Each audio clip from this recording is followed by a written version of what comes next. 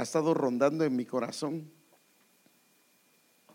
Pero también tengo que decir algo, porque hemos estado anunciando a traer una ofrenda para algún equipo que necesitamos. Y por favor, le digo esto con anticipación para que no vaya a permitir que su corazón sea de alguna manera dañado, sino que esto me lo puso el Señor y no tiene nada que ver con la recaudación que estamos haciendo, pero quiero compartirlo con usted.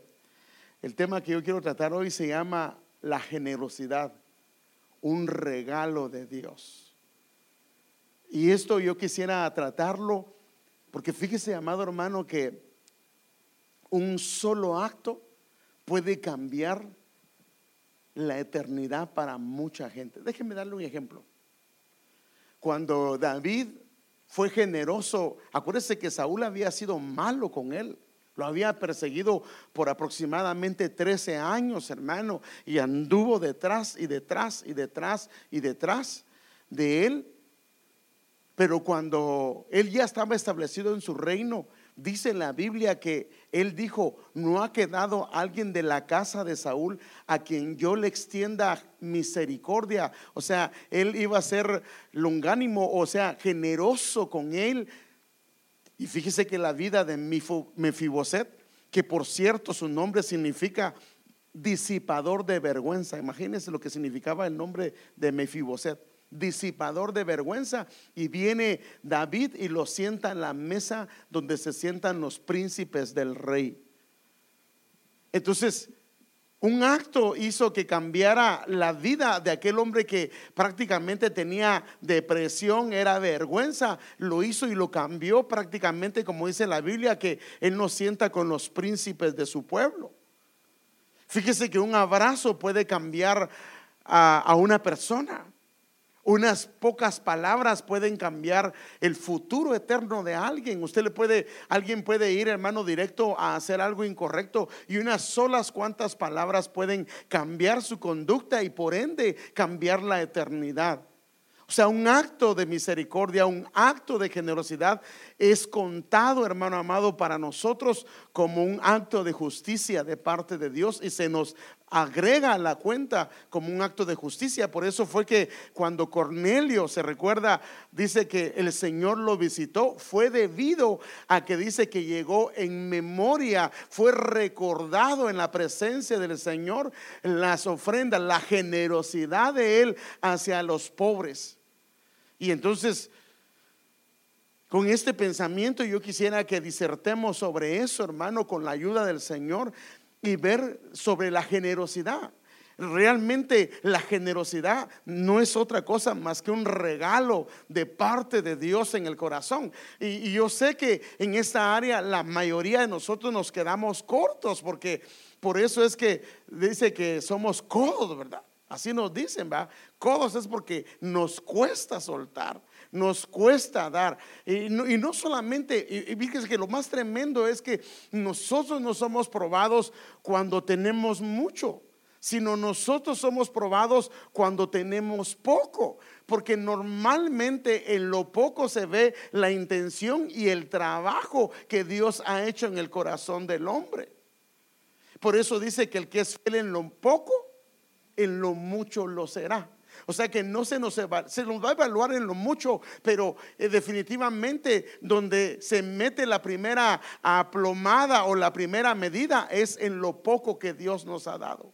Porque cuando es poco, la tendencia del hombre es a no dar nada de lo que se le ha sido dado. ¿Por qué? Porque piensa, y si me hace falta a mí. Ejemplo, Dios le proveyó algo y de repente Dios le dice que comparta con alguien, y usted lo primero que piensa es: y si me quedo sin trabajo, si yo no voy a tener. Y entonces comienza a pensar en una cantidad de cosas. Entonces, este tema, hermano, la generosidad, yo quisiera que la veamos a la luz de la Escritura, y que Dios hoy pueda hacer un cambio en el corazón nuestro. Y cuando hablo de generosidad, no me refiero únicamente a bienes materiales, sino me refiero a talentos, a dones, a cosas que Dios nos ha dado y que tenemos a veces la oportunidad de compartir. Porque hermanos, cada uno de nosotros tenemos cosas que el Señor nos ha dado y podemos ser generosos, o aún en lo que Dios nos ha dado de talento, ser tacaños. Por ejemplo, alguien te pregunta, hermano, ¿y cómo funciona esto? El otro no sabe absolutamente nada y el otro le contesta, quiere salir del compromiso y le explica 2 o 3 cosas, pero realmente no le dijo mayor cosa. No fue generoso en lo que le explicó. No tomó el tiempo. Y fíjese qué pasa, por ejemplo, cuando le pregunta a su esposa. Cuando le pregunta a otro hermano se agarra media hora para explicarle, pero cuando le pregunta a su esposa, hombre, y luego te lo explico. No, hermano, a veces tenemos problema con eso. No somos generosos. Entonces hay cosas que Dios nos ha dado que podemos compartir. Y si no fíjese, podemos ser pobres y tacaños. Pero ¿cómo es pobre y tacaño? Pobres con bienes que Dios nos ha dado, capacidades que Dios nos ha dado, pero cuando se trata de compartirlas, cuando se trata de ponerlas al servicio del Señor, lo que ponemos es tan poco, no se compara a lo que el Señor nos ha dado. Hermano, nos ha dado el Señor muchas cosas. Amén. Bueno, ¿quién es alguien generoso? Y pues para eso yo creo que en esto no tengo que ir al diccionario, pero hay algunas cosas que están muy bonitas en el diccionario que me gustaría verlas. Dice que es la persona que gusta de dar de lo que tiene. O sea, que le gusta, se siente complacido, como lo hace Dios, hermano, de dar de lo que tiene, por supuesto, a los demás, o de compartirlo con ellos, pero aquí está la clave, sin esperar nada a cambio. Ahora, aquí es donde nosotros somos evaluados, porque muchas veces, mire, le voy a poner un ejemplo.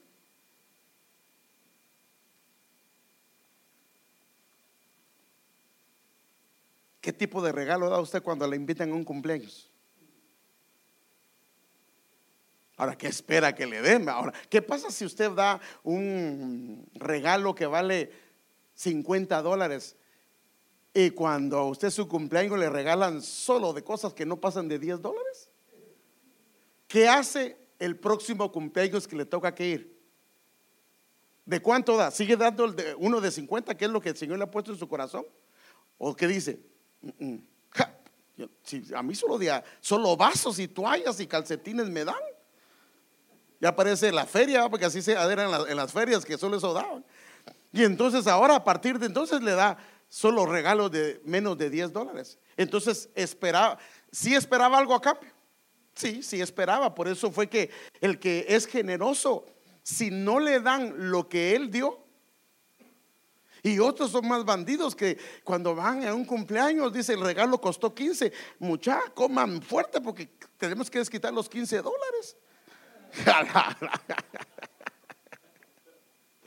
Pero bueno, yo creo que eso no, aquí no hay ninguno, ¿verdad? Aquí no hay ninguno. Entonces, persona que gusta de darle lo que tiene a los demás o de compartirlo con ellos sin esperar nada a cambio. Otro dice, el mismo diccionario dice, persona que tiene un carácter. Entonces, uno es que da de una manera generosa y otro es que tiene el carácter y el comportamiento noble. Va a ver que la nobleza tiene que ver con la generosidad. Es increíble, hermano, porque un noble, un príncipe, es alguien que puede dar. Porque la idea es que no puede ser generoso si no tiene nada que dar. Pero aquí es donde nosotros se nos ha sido dada muchas cosas y nuestra generosidad va a ser evaluada en base a lo que dimos. Entonces, llenos de buenas intenciones y de amabilidad. Y por supuesto, el Señor es el ejemplo de la generosidad. Y voy a ver solo 2 versículos. En Santiago 1:5 dice: si necesitan sabiduría, pídansela a nuestro generoso Dios, y Él se las dará, no lo reprenderá por pedirla. En 1 Corintios 1:4, en esta versión dice: doy gracias sin cesar a mi Dios por lo generoso que ha sido con vosotros. O sea que prácticamente Dios es un Dios generoso. Y así como es el Padre, deberían de ser ¿quiénes? Los hijos. Pero mire un ejemplo. Cuando usted va a comer a un lado, da propina. Espero que no se agarre la propina de las otras mesas, ¿verdad? Porque eso sería el colmo. O agarra la propina de la otra mesa y se la pone a la suya para que la que le atendió diga qué buena estuvo la propina del señor que estuvo ahí, ¿verdad? No, yo creo que deberíamos ser generosos, hermanos. Claro, si no lo atendió bien y cosas por el estilo, pero deberíamos ser generosos. Fíjese que le voy a poner un ejemplo. ¿Qué si usted estuviera de mesero? Tiene 5 hijos, tiene una familia, y alguien se sienta a la mesa y su salario, es más, algunos de ellos de lo que viven más es de las propinas, más que del salario que les dan. Pero nosotros somos a veces bien poquito para dar. Y claro, si entramos a justificaciones, hay muchas razones por las que no podemos darla. Pero imagínense cuando usted está en un restaurante y es como el Señor y muestra bondad y generosidad hacia otra gente. Tal vez la persona no le va a las gracias, pero delante, porque aquí el asunto es a quién vamos a agradar. El asunto es agradar al Señor. De que si el Señor se pueda agradar de un acto de generosidad. Pero bueno, David anima a su hijo Salomón. Fíjese, pues le anima a que tenga perfecto corazón. Pero mire, cuando él lo asignó, dice en 1 Crónicas 28:9: tú, Salomón, hijo mío, reconoce al Dios de tu padre y sírvele con corazón perfecto. Pero mire, esto es importante. Le dice sírvele con corazón perfecto, pero le da un detalle: y sírvele con ánimo generoso. O sea que, en otras palabras, date todo para servirle. Hazlo con todo tu corazón, hazlo con todo el ánimo. Hazlo con todo el ánimo de tu corazón. No te quedes corto cuando hagas algo, de manera que en el cielo digan: este joven, esta señorita, este hermano, esta hermana dio más allá de lo que le correspondía. ¿Por qué? Porque definitivamente ama al Señor. Todos nosotros tenemos una actividad que hacemos dentro de la iglesia, y se podría decir que somos generosos en lo que hacemos. ¿Será que cuando nos evalúan podría decirse que somos generosos? Por ejemplo, si nos toca venir a hacer la limpieza, podemos ser generosos en hacerla. Una persona bien podría venir y levantar solo las basuritas, ¿sí o no?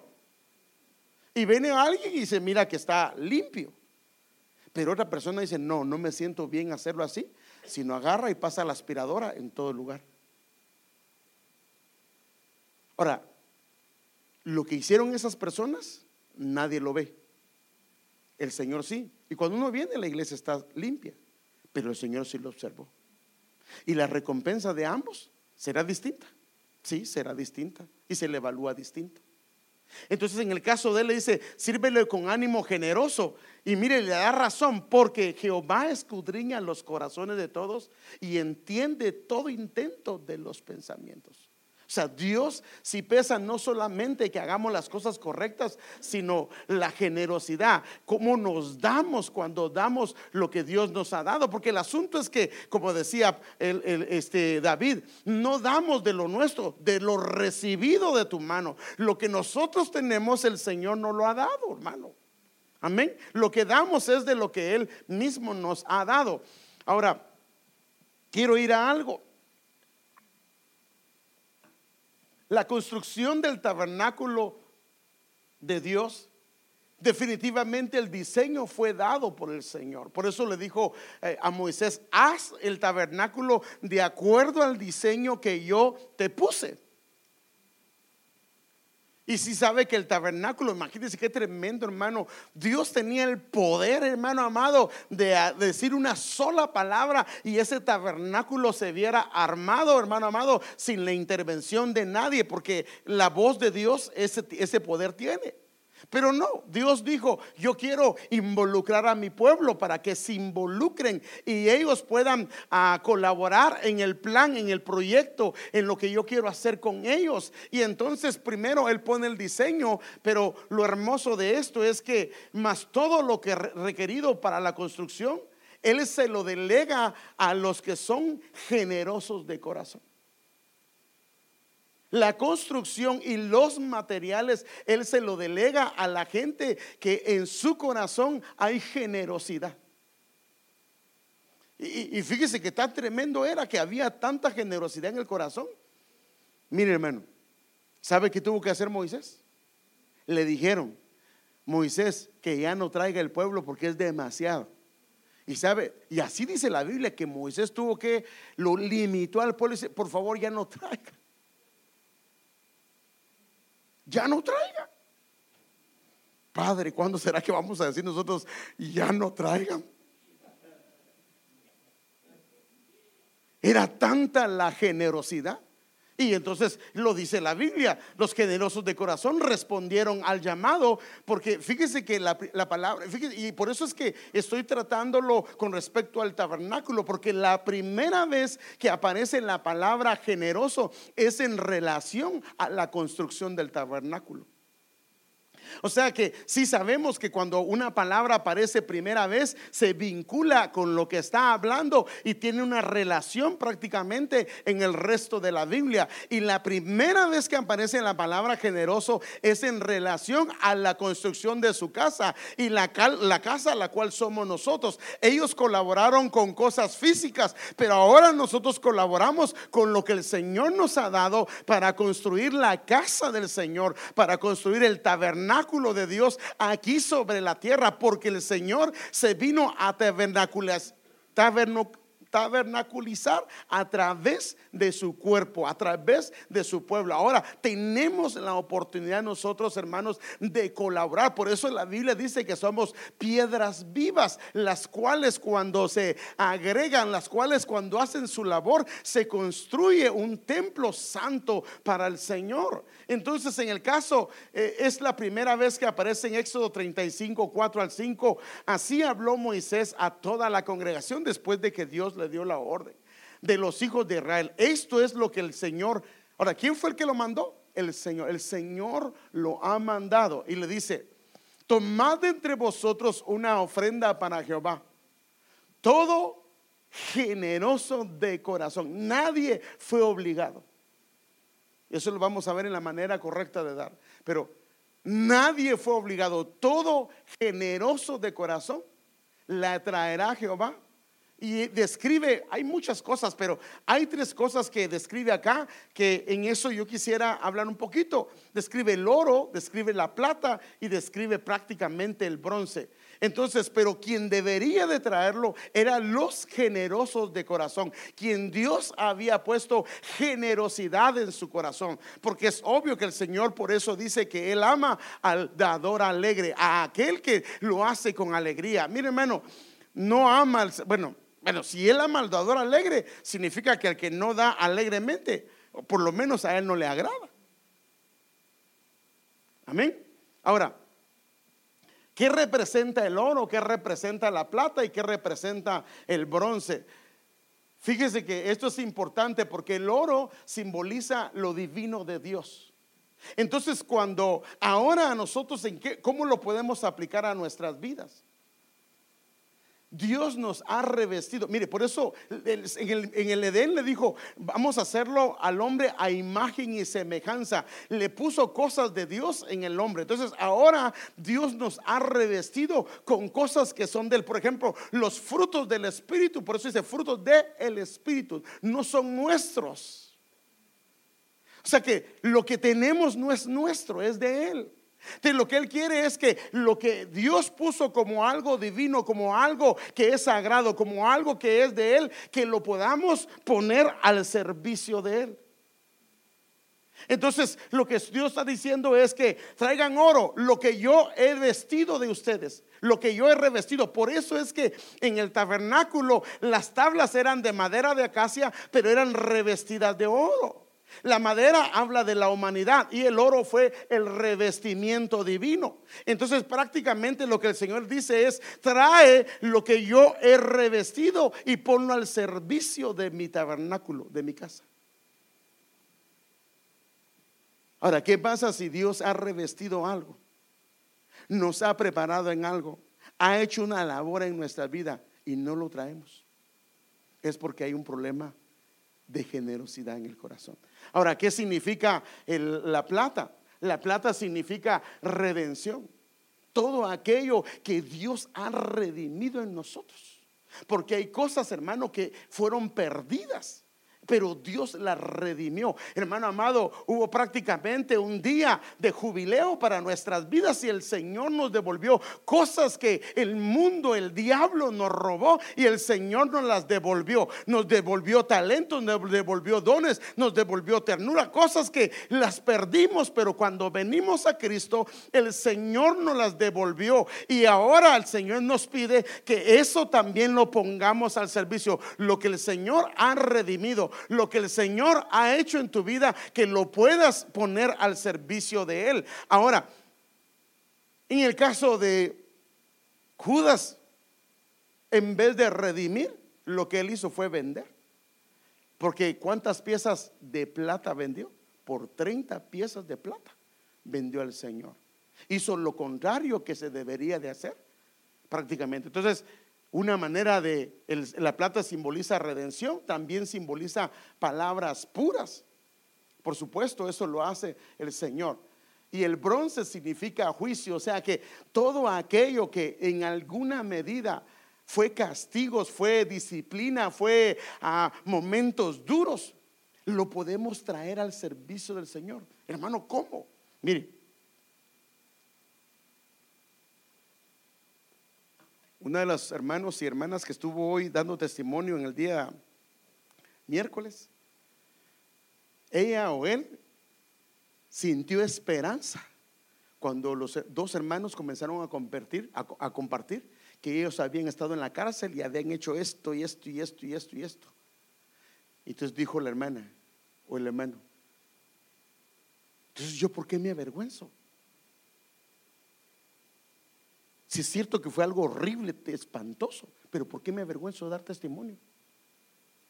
Lo que fue, por eso es que las hojas de higuera, aquellas hojas que, hermano amado, fueron de vergüenza, deberíamos de ponerlas al servicio, porque hoy lo que nos pasó a nosotros, que tal vez fue un castigo, fue un juicio, fue una disciplina, claro, hay que saber cómo se comparte, pero por ejemplo, uno puede compartirla para animar a otras personas y decirles: Dios te puede sacar de ahí, Dios puede restaurarte de ahí. Pero fíjese qué tremendo, hermano. Entonces, para construir su casa, estos tres elementos: el oro, la plata y el bronce. Y entonces en 2 Timoteo 2:20 al 21 dice: ahora bien, en una casa grande no solamente hay vasos de oro y de plata, sino también de madera y de barro. O sea, en el caso de los de oro y de plata, esos tienen un revestimiento y son hechos y son revestidos. Y en el caso prácticamente de madera y de barro, solo son hechos, pero no tienen ningún revestimiento. Pero ambos, digamos, los primeros dos puede ser para honra, y los otros no, tal vez la palabra no es deshonra, sino es para un uso que no es el más indicado. Por ejemplo, cuando llega a un personaje, una familia, ¿qué saca la familia? No saca vasos, bueno, espero que no saque vasos de plástico, porque eso es el mensaje que le está dando al que le está visitando: es, no es tan importante para mí. Pero yo pienso que una persona debe sacar su mejor vajilla. Hermano, no tengo, pues si tiene solo vasos de plástico, pues es lo mejor que tiene. Pero entonces normalmente el hombre saca lo mejor que tiene. O sea, cuando uno llega a la casa de alguien, no tiene la casa toda desordenada.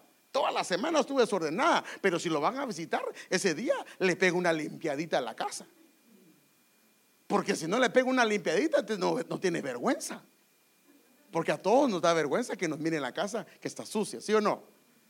Pero por lo menos cuando llegan visitas tratamos. Y si no, bueno, claro, no hay que abrir el closet, porque si se abre el closet sale todo. Pero bueno, por tanto, si alguna se limpia de estas cosas, será un vaso para honra. O sea, puede ser un vaso que ha sido prácticamente revestido, y al ser revestido lo van a poner en lugares de honor. Porque por eso es que los reyes, ¿en dónde bebían? En vasos de oro.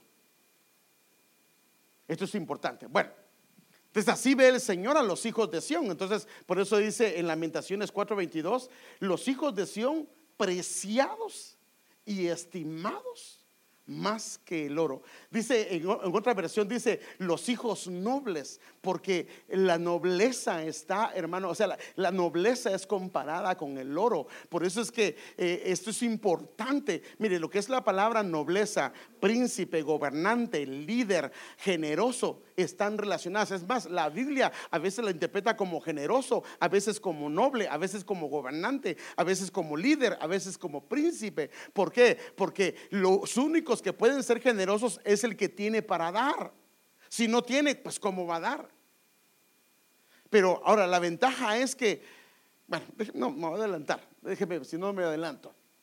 Ahora, la segunda vez que aparece esta palabra generoso, pues está en la respuesta que el pueblo tuvo prácticamente ante el llamado que el Señor hizo a través de Moisés. En el versículo 20, Éxodo 35, 21 al 22, y dice: todo aquel a quien su corazón impulsó y todo aquel a quien su espíritu le dio voluntad. O sea que el corazón prácticamente impulsó a la persona y el espíritu se activó y tuvo la voluntad. Trajo una ofrenda a Jehová para la obra del tabernáculo de reunión, para toda su obra, y ahí hay unas partes más que siguen.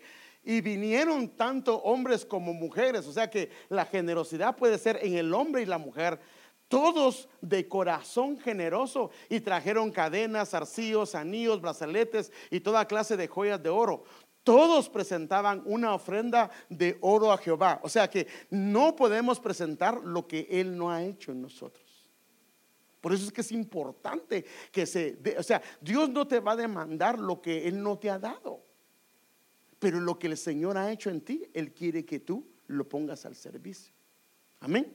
Entonces hay cosas que Dios ha hecho en nuestras vidas. Ahora, a la luz de esto podemos entender ahora este pasaje que aparece en Salmos 3, 9 al 10, que ya se lo he platicado, y por eso le estoy diciendo que no necesariamente me estoy refiriendo a parte económica. Puede ser, pero me refiero a lo que el Señor te ha dado, las capacidades, los dones, los talentos, cosas que el Señor te ha dado, hermano amado, y que nadie en una congregación está de más, porque en una congregación Dios nos ha dado cosas. Ahora, fíjese, pues hay algo hermoso cuando una persona aprende a enseñar y no es tacaño con lo que Dios le ha dado. Dios habilita a esa persona para darle más, pero cuando esconde su talento, aún lo que tiene se le puede ser quitado. Si se recuerda de la parábola de, no sé si eran las minas, de uno que escondió la que le habían dado. Hubo a uno que le dieron 5, a otro que le dieron 2 y a otro que le dieron 1. El de 5 multiplicó a 10, por 2 a 10. El de 2 multiplicó por 2 a 4, y el de 1 lo escondió y tenía un mal concepto de Dios. Y viene el Señor y dice: quítenselo. Y dice: y déselo al que tiene más. Entonces, a veces el problema no es la cantidad que nos dan, sino el problema es el corazón. Hay un problema en el corazón. Hay un problema en el corazón que Dios, o sea, no es tanto, hermano amado, la cantidad. Por eso es que la viuda, cuando dio, ¿acaso no dijo el Señor: ella dio más que todos? A los ojos porque en el cielo se cuenta diferente. A los ojos de los hombres, de los sacerdotes, ¿cómo dio más? Esta mujer solo dio 2 monedas y tal vez con eso no se hace nada. Pero a los ojos de Dios fue diferente, porque para ella significaba mucho. Entonces este salmo, este proverbio dice: honra al Señor con tus riquezas. ¿Qué es la riqueza que Dios le ha dado a usted? ¿Lo ha hecho millonario? Pues honralo al Señor con eso. Pero ¿le ha dado cosas el Señor a usted? ¿Le ha dado talentos, dones, capacidades, gracia de parte de Dios para hacer tal o cual cosa? Él dice: honralo. O sea, fíjese, pues nosotros podemos tener riquezas, pero si no las ponemos al servicio del Señor, y acuérdese que estoy hablando de cosas que Dios ha hecho en nuestras vidas, que prácticamente se volvieron algo grande, y la gente nos puede decir: hermano, lo felicito por esto. Y dice: ¿por qué? Porque mire, usted tiene gracia para hacer eso. Eso significa que en esa área Dios me ha enriquecido, Dios ha puesto su mano, Dios ha obrado en la vida de alguien, y por eso esa persona fue fiel en lo que Dios le dio, y Dios comenzó a darle, porque hermano, la puerta de Dios nunca se cierra. Decía la hermana Sandra, el límite lo pone uno, es cierto, cuando uno dice no más, ya no quiero más, pero la puerta de Dios no se cierra. Dios no tiene límites. Entonces, lo primero es honra al Señor con tus riquezas. ¿Qué es para usted una riqueza? ¿Qué le ha dado el Señor a usted? Porque hermano, los únicos que ya no tienen nada son los muertos. Hable o los ídolos. Y no habla, no canta, no dice, no. Pero si usted está vivo y es un hijo de Dios y tiene al Espíritu de Dios dentro de su corazón, el Espíritu de Dios es el sello de garantía que usted tiene una herencia. Ahora, tiene una herencia, pero le va a corresponder trabajar en lo que Dios le va a dar. Entonces es importante que honremos al Señor con nuestros bienes y con las primicias de lo que Él nos da. O sea que si desarrollamos algo que el Señor nos ha dado, hermoso presentarlo como una primicia, que lo que vamos a hacer, el talento que Dios nos va a dar, lo que el Señor nos ha dado, que lo primero, a quien primero debemos de ofrecérselo es al Señor. ¿Por qué? Porque lo honramos, le damos su lugar, hermano amado. Eso es lo que hacía, fíjese pues, qué tremendo, hermano. El pueblo, cuando tenía un primer arbolito de naranja, lo que hacía es que agarraban la cosecha. Ellos tenían ganas de comerse las naranjas, pero mire cómo honraban a Dios. Agarraban las naranjas, o sea, les hacía agua a la boca y se las llevaban al Señor. Pero ¿qué hacía eso? Activaba ese árbol para que ese árbol no dejara de dar fruto, hermano. Entonces, cuando tú traes tus talentos, tus dones, lo que Dios te ha dado al servicio del Señor, nunca va a escasear eso en tu casa. Fíjate pues, no solamente en ti, sino en los tuyos también. Porque lo que heredas tú, heredan los tuyos. O sea que la gracia que se te da se transfiere hacia la descendencia, hermano. Los hijos, lo que Dios te dio a ti comienza por, hermano, si no, ¿cómo vamos a heredar? Lo que Dios te dio, te regaló y te permitió que heredaras, entonces tu familia se ve beneficiada con eso. Entonces dice, honra al Señor con tus bienes y con las primicias de todos tus frutos. Y dice, así, o sea, de esta manera, fíjese pues, si hacemos eso, de esa manera, Él dice, tus graneros y tus lagares. El granero es donde está el trigo y los lagares es donde está el vino. Dice, de esta manera tus graneros estarán llenos de abundancia. Ahora, hermano, yo le hago la pregunta, ¿miente Dios? Él no miente. Él no miente. Si Él dice que hagamos eso y los graneros estarán llenos con abundancia, así va a ser. En otras palabras, que si ponemos lo que Dios nos dio y le servimos, porque hermano, tal vez hay áreas del hermano Martín que él es más rico que lo que yo tengo. Tal vez en la fidelidad él ha sido enriquecido, Dios, lo ha enriquecido Dios y yo no. Entonces él tiene que enseñarme, yo aprendo de lo que él me dio. Pero hay cosas que Dios me dio que tal vez en esa área Martín es pobre. Entonces de esas Dios tengo que compartirlas con él. Entonces hay cosas que Dios nos ha dado a cada uno de nosotros y debemos de compartir. Y si lo hacemos, Él promete que los graneros serán abundantes y los lagares rebosarán de vino nuevo. Habla de gozo, hermanos. Hermano, aquí es uno de decirle, Padre, ayúdame. Ahora, esto se lo voy a leer nada más porque no, si no, no voy a llegar al final de lo que quiero. La descripción que hace la escritura de un hombre generoso. Mire, dice en Salmo 112 del versículo 1 al 9, se lo voy a leer porque si no, ahí nos quedaríamos. Aleluya. Cuán bienaventurado es el hombre que teme al Señor, que mucho se deleita en sus mandamientos. Poderosa en la tierra, mire, poderosa en la tierra será su descendencia. La generación de los rectos será bendita. Bienes y riquezas no solamente tiene él, sino hay ¿dónde? En su casa. ¿Qué es la casa? Es la familia. Bienes y riquezas hay en su casa, y su justicia permanece para siempre. Luz resplandece en las tinieblas. Para el que es recto, es clemente, compasivo y justo. Versículo número 5. Bien le va al hombre que se apiada y presta. Arreglará sus asuntos con juicio, porque nunca será sacudido. Mire, hermano, para siempre será recordado el justo, como lo que le dijeron a Cornelio.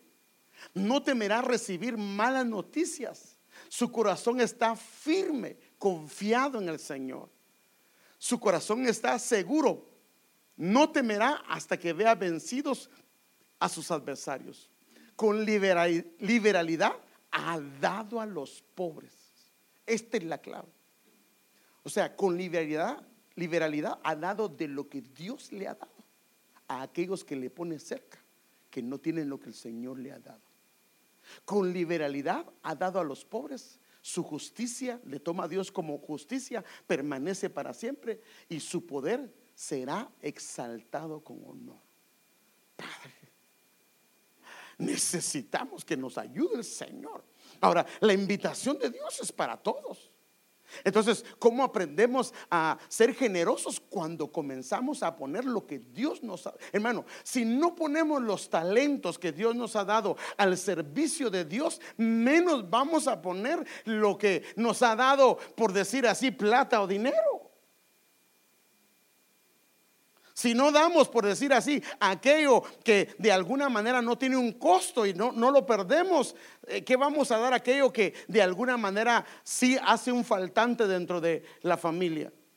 Por eso es que lo primero que Dios ve antes de la ofrenda es el corazón, y después ve la ofrenda.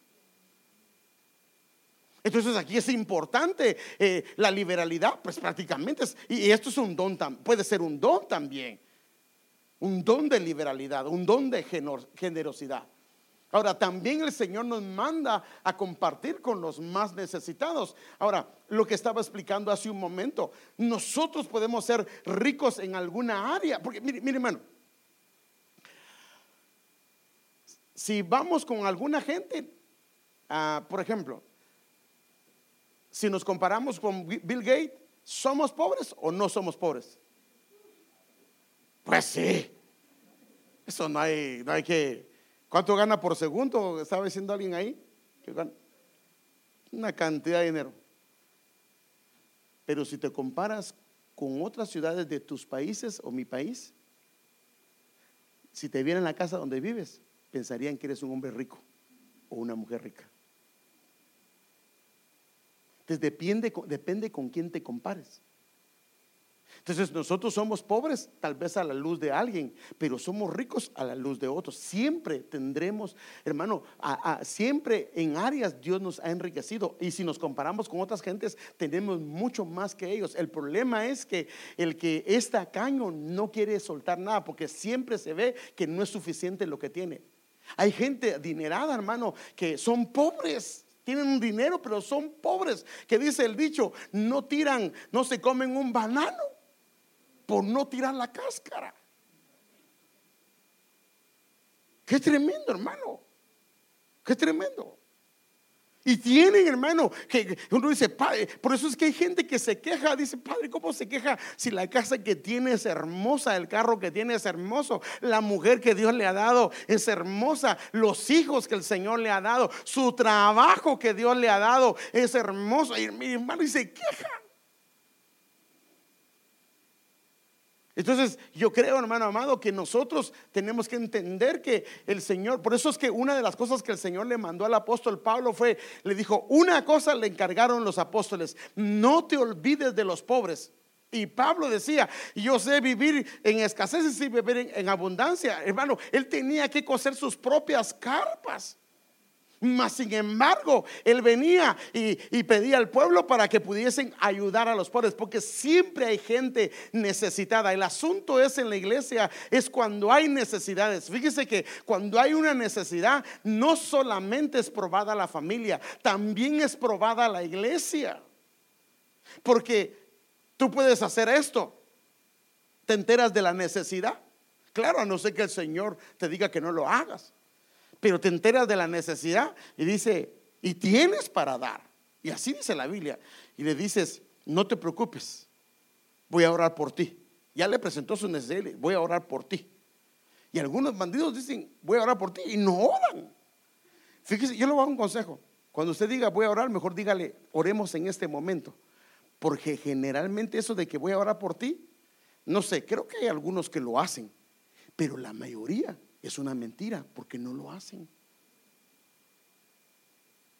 Voy a orar por ti y le hablaron 10 personas, ni sabe qué le dijeron, a no ser que lo apunte. Lo mejor es orar por ellos en ese momento. Entonces, ya me perdí. Pero bueno, mire lo que dice: porque conocéis, 2 Corintios 8:9, eso es lo que dice la escritura. Porque conocéis la gracia de nuestro Señor Jesucristo, que siendo rico, por amor de vosotros se hizo pobre, para que vosotros con su pobreza, ¿qué dice? Fueseis. ¿Qué dice ahí la Biblia que somos nosotros? Que somos ricos. O sea, hermano, Él se hizo pobre para que tú y yo seamos enriquecidos. Eso es lo que dice la escritura. O sea que tú no eres un pobre, porque dice la Biblia que toda bendición espiritual, bendito sea el Dios y Padre que nos bendijo con toda bendición espiritual. O sea, tenemos toda bendición espiritual, que la accesemos. El problema es que no creemos.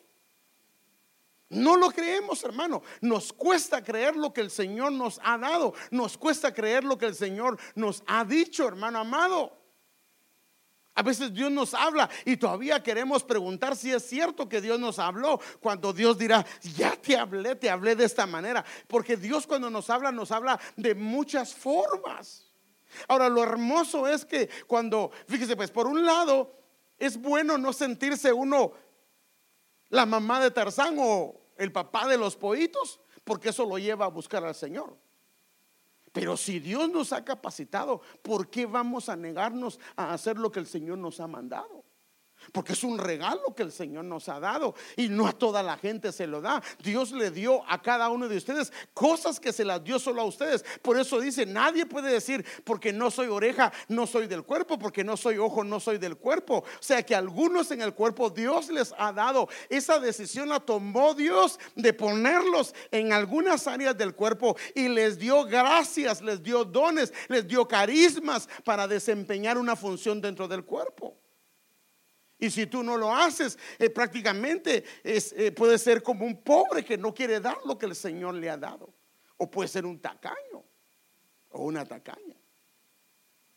Entonces aquí lo que dice es que Él se hizo pobre para que nosotros con su pobreza seamos enriquecidos. En otras palabras, somos ricos. ¿Por qué? Porque la Biblia dice, Jehová es mi pastor y nada me falta. Entonces, si no me falta nada, significa que tengo todo lo que necesito. El problema es que mis ojos y mi corazón se han desviado e ido por otras cosas que no son lo correcto. Ahora, esto es importante. Algunos siembran lo espiritual, y este es un principio: sembrar lo espiritual. Por eso es que tenemos que dar, mire pues, demos lo espiritual, lo que Dios nos ha dado, pongámoslo a su servicio. Y si los ponemos al servicio, lo material va a venir. Por eso dice, buscad primeramente el reino de Dios y su justicia, y todo lo demás será añadido. Entonces sembramos lo espiritual, y entonces cosecharemos lo material. Pero nosotros primero queremos cosechar lo material y después entregar lo espiritual. No, cuando Dios ordene esto, entonces yo le voy a buscar. No, lo que Dios quiere es que le busques, y Él se va a encargar del resto. Pero eso es dejárselo al Señor, pues. Amén. Echa tu pan sobre las aguas, que después de muchos días lo hallarás. Cuando tú repartes de lo que el Señor te ha. Y miren, hermano, por ejemplo, las jovencitas que están allá, los jóvenes que están compartiendo la palabra del Señor con los niños, no tienen ni la menor idea que muchos de ellos van a ser pastores, evangelistas, apóstoles, pastores o maestros. Y un día él va a dar testimonio: la hermana tal me habló del Señor, lo que me habló impactó mi corazón, y a partir de ahí yo conocí al Señor. Lo que ese joven o esa señorita haga en el Señor, tú tienes una recompensa, porque lo que te dio, lo diste. Por eso mañana los invitamos al evangelismo. Mañana es, ¿va? Hermano, lo que hemos recibido de gracia, debemos de darlo de gracia. Mira, nosotros tenemos un problema, hermano. Ya nos salvó el Señor y los demás. Por eso fue que, fíjese, por eso Dios trajo una persecución a través de Pablo, porque la iglesia se acomodó. Dios le dijo: vayan a Judea, Samaria y hasta lo último de la tierra. A Jerusalén, Judea, Samaria y hasta lo último de la tierra. Y ellos se quedaron en Jerusalén y no querían salir de ahí. Entonces Dios trajo persecución y los sacó. No era lo que Dios quería, pero así los tuvo que sacar. Entonces Dios nos ha dado. Hay gente que no conoce al Señor. Hay familias que no conocen al Señor, hermanos. Ahora, lo que Dios haga en el corazón de ellos es decisión de Dios. Pero si tú lo compartes, el Señor te lo toma en cuenta. O sea, una iglesia debería estar trabajando en el evangelismo, pero créame, los que vienen al evangelismo son muy pocos. O sea que hay muy poca gratitud en el corazón de lo que Dios ha hecho. Porque lo que recibimos de gracia debemos de dar. Desde la orden de Dios en Deuteronomio, aquí me quedo muy rápido. En Deuteronomio 15:11 dice: porque nunca faltarán pobres en tu tierra, siempre habrá la oportunidad. Por esto te ordeno diciendo. Entonces, en este caso, los que están en el evangelismo, ¿pobres de qué son? Los que no conocen al Señor, ¿pobres de qué están? De espíritu.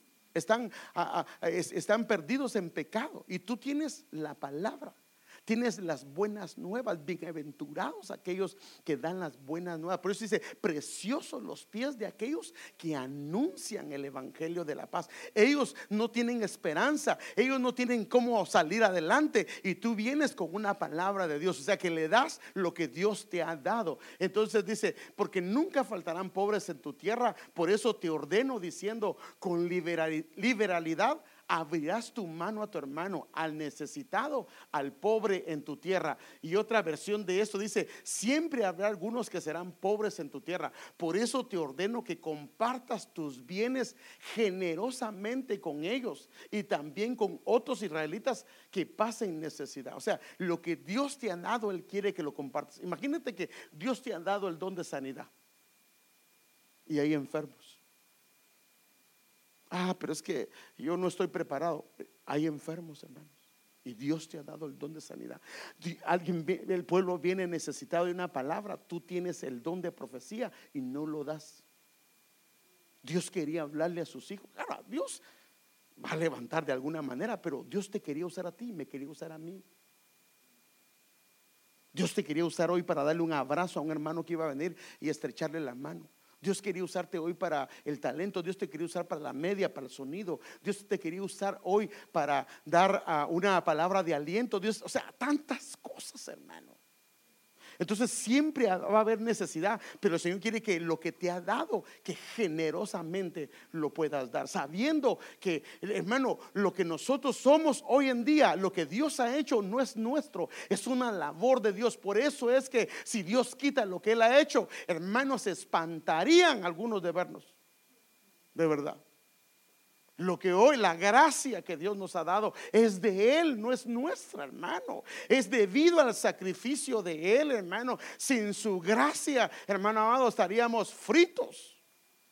Entonces, ahora, ¿cuál es la manera y forma bíblica de dar generosamente? Porque también en esto hay algunas cosas que no están bien. Mire, yo creo que en una iglesia no debería de dar con tarjeta de crédito, hermano. ¿Cómo es posible? Si estás dando con tarjeta, si te están presionando a dar con tarjeta de crédito, es porque no tienes.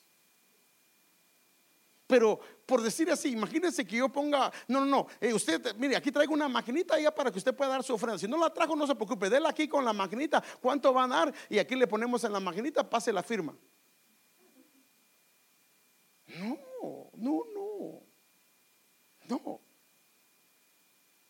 Yo creo que debe de ser como dice en la Biblia. Mire, Segunda de Corintios 8, 2 al 5. Hay 5 cosas, solo que la última es la que debería ir primero, pero que en medio de la gran aflicción con que han sido, o sea, ¿cómo fue que fueron generosos? No fue en abundancia. Mire, aquí está la clave, hermano. No fue en abundancia que ellos fueron probados, fue en aflicción. Dice, número 1, tiene que haber abundancia de gozo. Si no hay abundancia de gozo, se va a dar con tristeza lo que se va a dar. Sí, otra vez me toca esto, otra vez me toca servir acá, va a ser con tristeza. Y Dios no quiere eso. Por eso es que una persona no debe estar solo. Mire, en la iglesia no debe estar solo sirviendo. Debe de estar un tiempo sentado, escuchando, llenándose de la palabra, adorando al Señor. Porque si no se va a cansar. Y cuando se cansa, lo que hace, no lo hace para el Señor. Imagínense que hacemos 5 años y solo uno se nos contó y los demás fueron de mala gana. Entonces, primero tiene que haber abundancia de gozo y su extrema pobreza. Mire, hermano, qué tremendo, hermano. Y en la extrema pobreza, aquí no dice pobreza, en la extrema pobreza abundaron en la riqueza. O sea, tenían pobreza tal vez de bienes materiales, pero donde eran ricos era en todo lo que el Señor les había dado. Y por eso dice la riqueza, porque si no sería algo completamente contraproducente decir que eran pobres y tenían riqueza de generosidad. ¿Cómo van a dar de su generosidad si tienen extrema pobreza?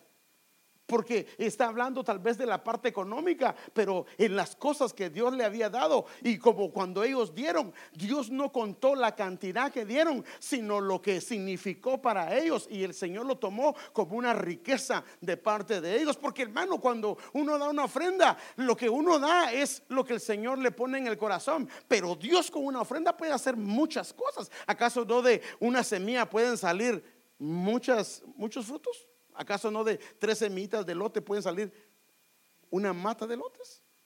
Y no sale un maicito, sale mucho más. Entonces lo primero que tiene que haber es abundancia de gozo.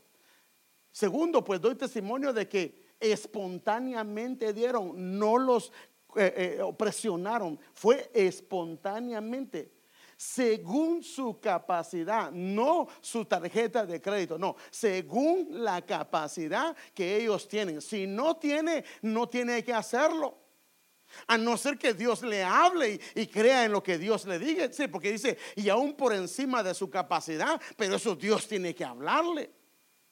Imagínense cuando una persona le dice, usted traiga 500 y Dios le va a pagar las deudas que tiene $50,000. Hermanos, están engañando al pueblo. Yo pienso que Dios habla, pero cuando comienzan y a los de aquí 500, a los de aquí 300, a los de no, está mal. Entonces primero tiene que ser abundancia de su gozo, tiene que ser espontáneo, tiene que ser según la capacidad, no más allá de lo que tú no tienes, no puedes dar. No es lo correcto. Suplicándonos con muchos ruegos que les concediésemos la gracia. Tiene que venir la gracia, el corazón generoso de participar en este servicio a los santos. Y termino con esto, que es la parte primera, se puede decir. Y superando lo que esperábamos, se dieron ellos primeramente a sí mismos al Señor. O sea, la ofrenda más grata para el Señor es cuando alguien primero se da al Señor y luego da su ofrenda. Si da la ofrenda y no se da al Señor, le puede pasar la de Caín. Porque el Señor vio a Caín, vio la ofrenda de Caín y a él. Y vio a Abel y a su ofrenda. Y la que recibió fue la de Abel. Porque lo vio primero y lo evaluó. De la generosidad abre puertas. Mire, voy a hablar de 3 cosas nada más, porque se me fue el tiempo. La generosidad abre puertas.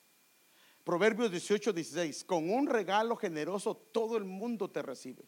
Hasta la gente más importante te abre sus puertas. La generosidad abre puertas. Ahora, si eso lo hace el mundo, cuando tú haces algo para el Señor, ¿no te va a abrir las puertas Él?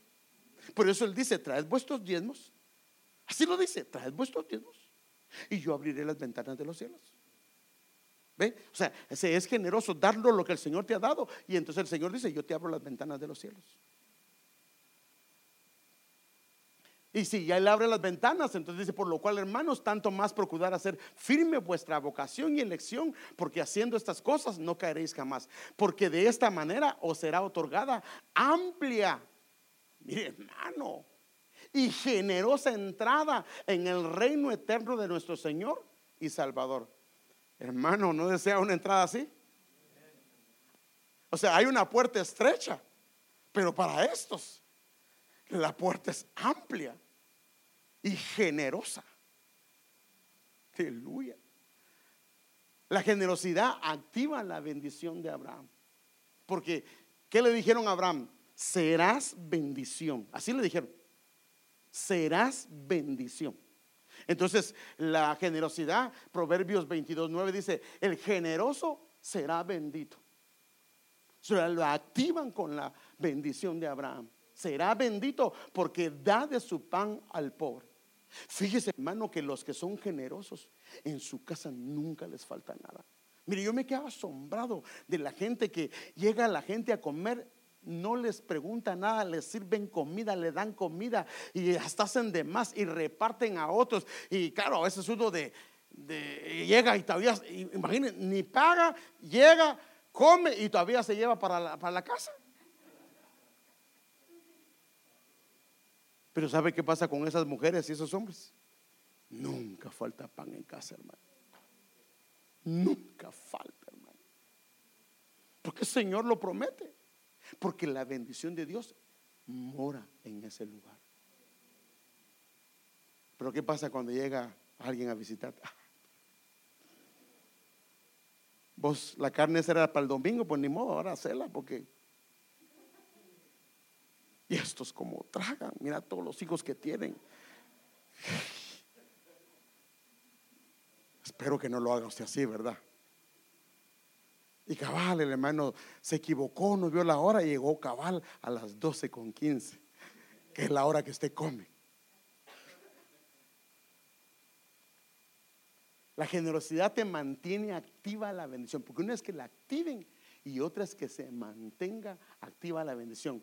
Deuteronomio 15:10: con generosidad le darás y no te dolerá el corazón cuando le des, ya que el Señor tu Dios te bendecirá. Por esto, por la generosidad, en todo tu trabajo y en todo lo que emprendas, prácticamente el Señor te va a bendecir. Pero tiene que ver con la generosidad del corazón. Al generoso nada le hace falta.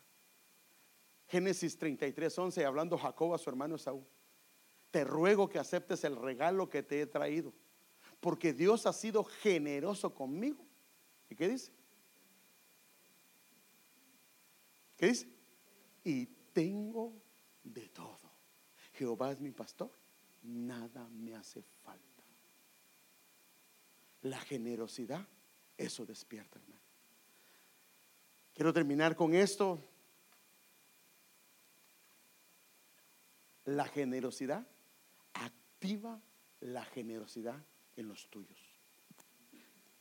Cuando el papá comienza a ser un hombre generoso, los hijos comienzan a ser igual.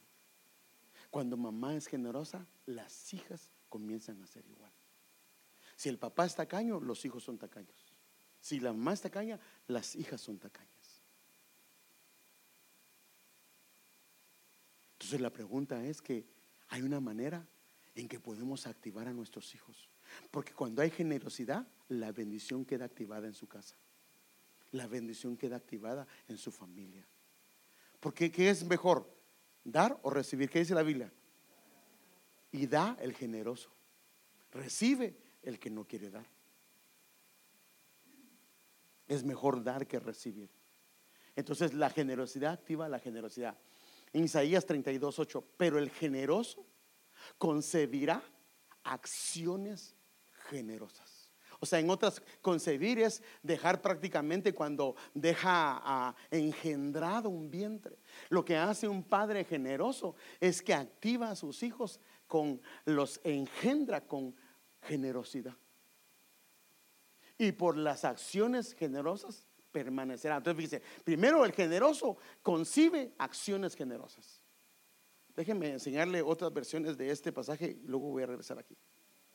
Dice: mas el liberal pensará liberalidades y por sus liberalidades, ¿qué dice? Subirá. O sea que en el estatus donde está, la liberalidad y la generosidad lo que lo hace es hacer subir. Eso lo hace Dios, hermano. Porque ¿cómo vamos a bendecir si no tenemos nada? Esta versión dice: pero la persona generosa diseña cosas generosas y su generosidad lo mantiene en pie.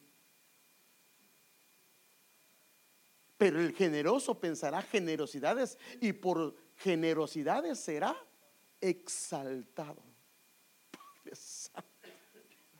Y esta otra versión dice: mas el liberal pensará liberalidades y por liberalidades será exaltado. Entonces es una bendición, hermano.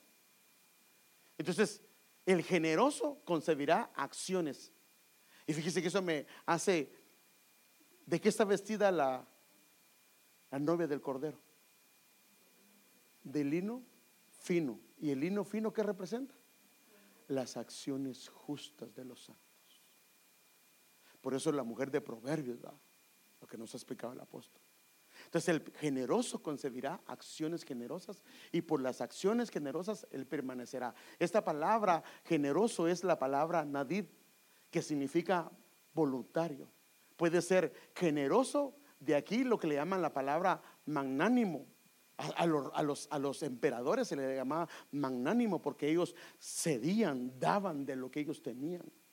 Por eso es que esto, fíjese pues, mire, tiene la parte grande, dispuesto o voluntario, noble. Por eso es que los que son considerados ante el Señor como generosos son los que son nobles, porque los nobles eran los que tenían una posición. Son príncipes. Por eso es que ellos comienzan a agarrar un principado. Son señores, son líderes, son capitanes. El que está en una grande o una noble situación social. O sea, esto es lo que dice el diccionario Strong. Que prácticamente una persona que es generosa es una persona que es un gobernante. ¿Por qué? Porque su generosidad le abre puertas. Dios mismo le abre puertas y Dios lo sienta en lugares preciosos.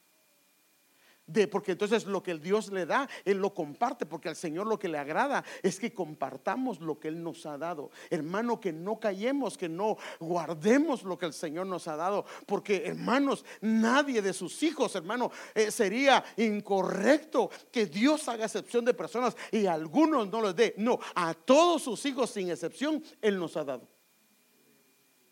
El asunto es que hemos hecho cada uno de nosotros con lo que Él nos ha dado a nosotros.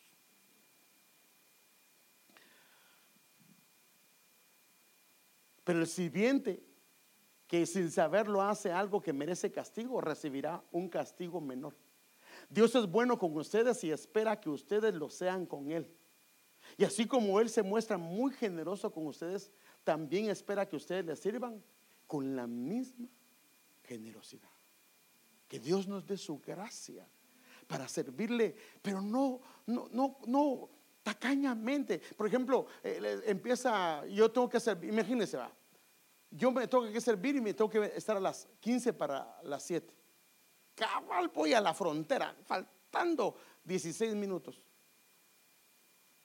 ¿Por qué no le regalas más tiempo al Señor y vienes un poquito antes? Generoso con el tiempo. ¿Acaso qué nos pide el Señor? Hermano, mire, ¿cuántos días tenemos servicio? 3. Si hiciéramos diezmo del tiempo, nos quedamos cortos. Entonces, en los pocos días que venimos a la iglesia, ¿por qué no tratamos de venir temprano? ¿Por qué no tratamos de apartar nuestro corazón? Mire, vimos que prácticamente disposición, mi corazón, y David decía: mi corazón está dispuesto.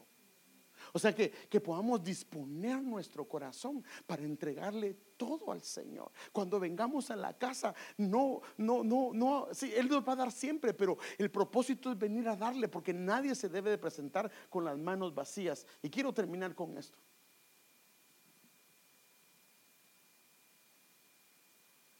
Él levanta al pobre. Si alguien es pobre, si alguien es necesitado, para darles un lugar de honor. Miren lo que dice: el Señor empobrece y Él enriquece, humilla y también exalta.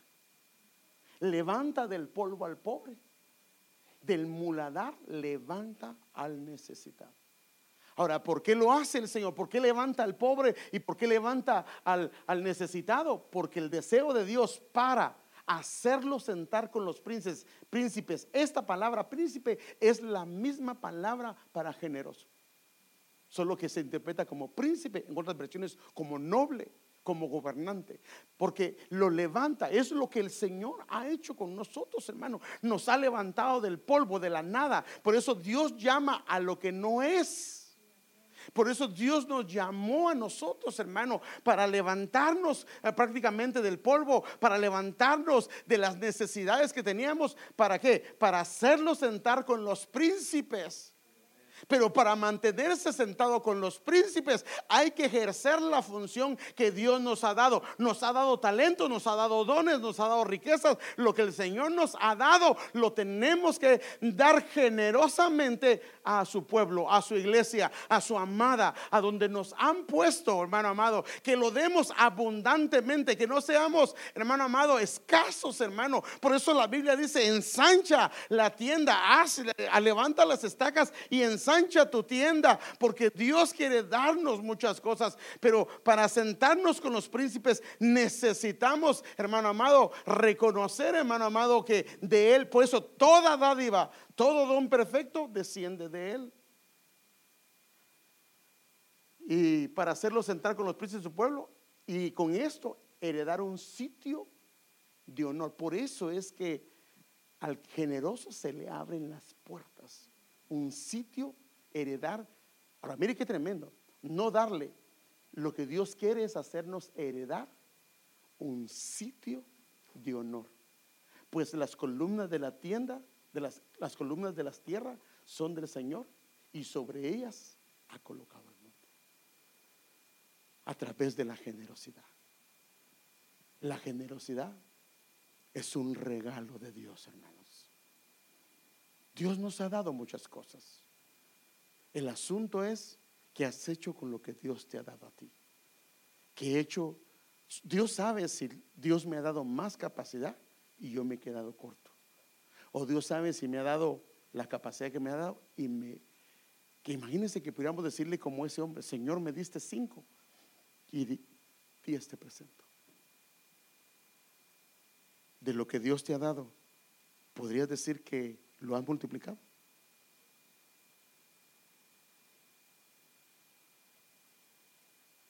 Pero podemos pedir al Señor que nos ayude, porque Él no lo dio. Y la Biblia dice que los dones y los llamados son irrevocables. Póngase de pie, porque si no lo pongo de pie se me va a dormir todo el mundo aquí. Ya me están llamando así, pastor. Pero no fuera la novela, porque ahí está. Está bien, yo sé que están cansados, pero no me tardé mucho, 1:07. Así es de que no piense que fue más de la cuenta.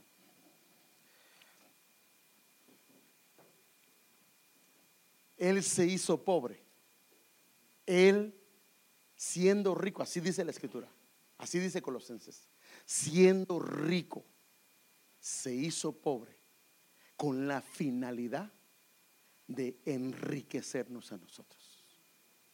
El enemigo es el que nos ha engañado, haciéndonos ver que no tenemos nada, que no somos nadie.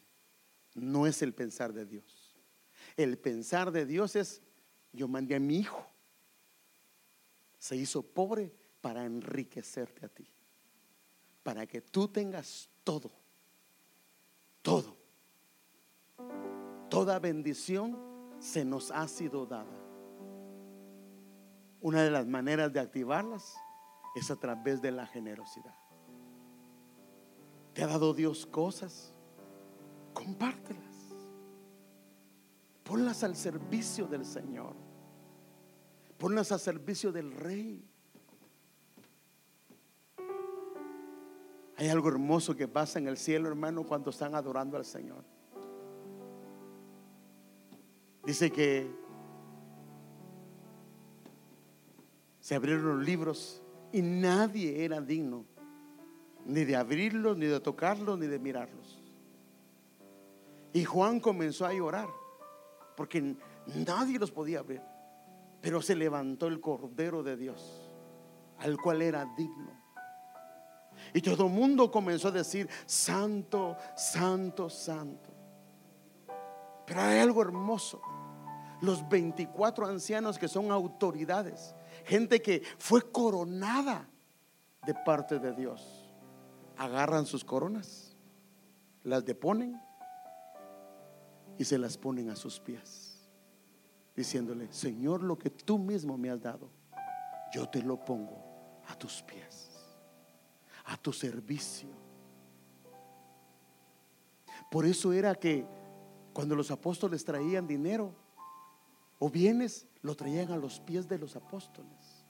En otras palabras decían: ya no me pertenece, porque todo lo que pise tu pie será tuyo.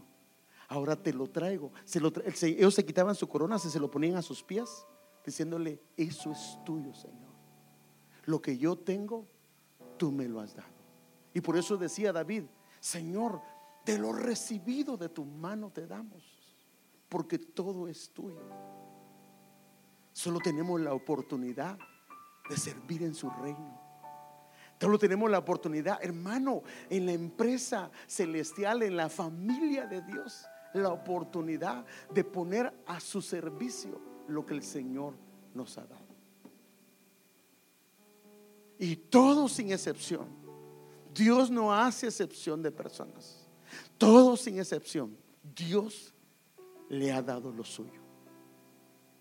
El asunto es lo que el Señor te ha regalado, que lo puedas depositar hoy a los pies del Señor y decirle: Señor, yo quiero poner y rendir delante de ti, a tus pies, que hagas lo que tú quieres hacer con lo que me has dado, porque reconozco, el único que no da es el que piensa que por sus propios medios consiguió lo que tiene. Pero cuando entendemos que lo que tenemos nos lo dio Él, hermanos, había un esclavo que pasó por penas, por preocupaciones, por todo lo que sea. La vida lo llevó a una situación tan precaria que tuvo que venderse con un amo. Pero el amo lo trató bien, hablando del Señor Jesucristo. El amo le dio esposa, le dio vivienda, le dio hijos, le dio un hogar. Pero el amo le dice: ¿te quieres ir? Me tienes que dejar tu esposa, porque esa yo te la di. Me tienes que dejar tus hijos, porque eso yo te los di. Me tienes que dejar la casa, porque esa yo te la di. Pero si el amo dice: no, me has tratado bien, Señor. Amo, me has tratado bien. Yo no me quiero ir de esta casa. Yo quiero pertenecer a tu casa. Entonces la Biblia dice que traían al esclavo o al siervo, y venía el amo, lo llevaba a la puerta, ponía su oreja en el marco de la puerta y le horadaba la oreja. Y esa seña era: a partir de ahora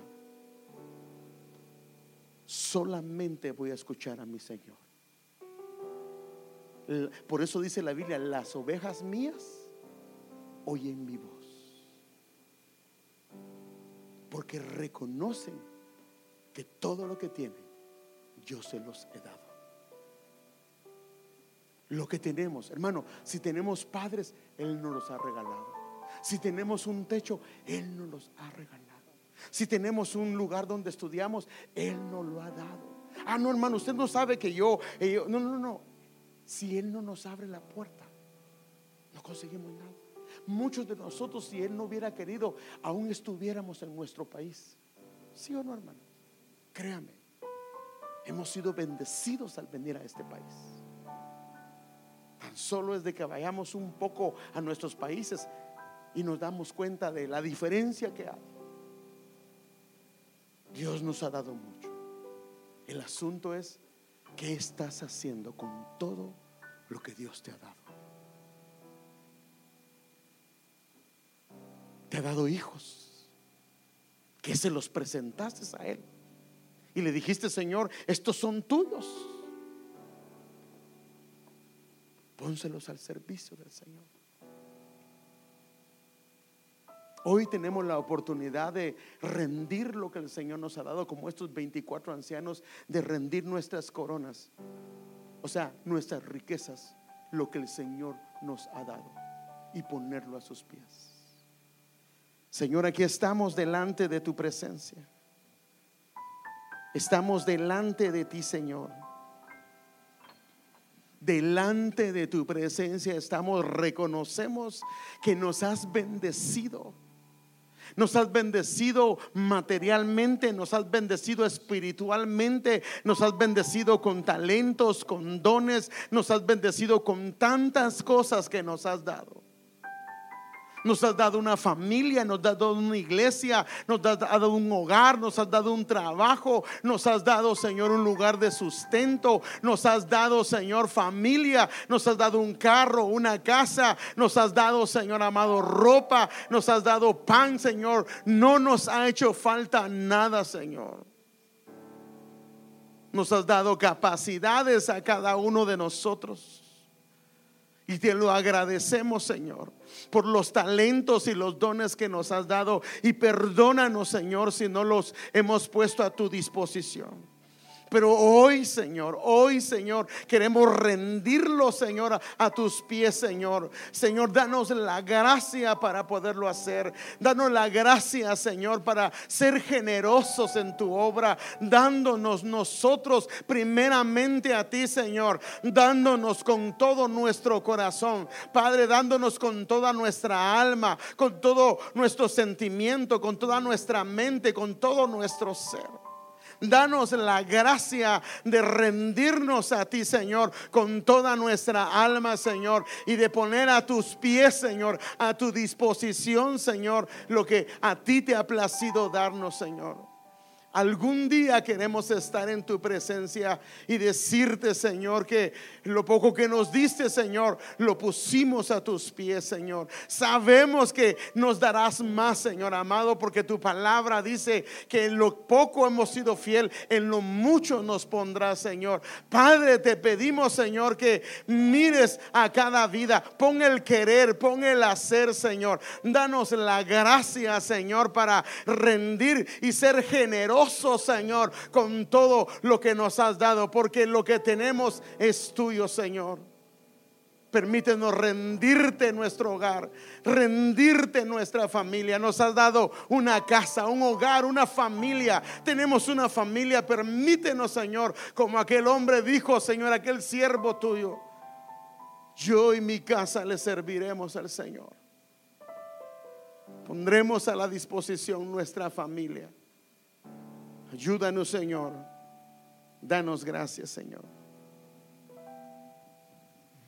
Este es mi deseo,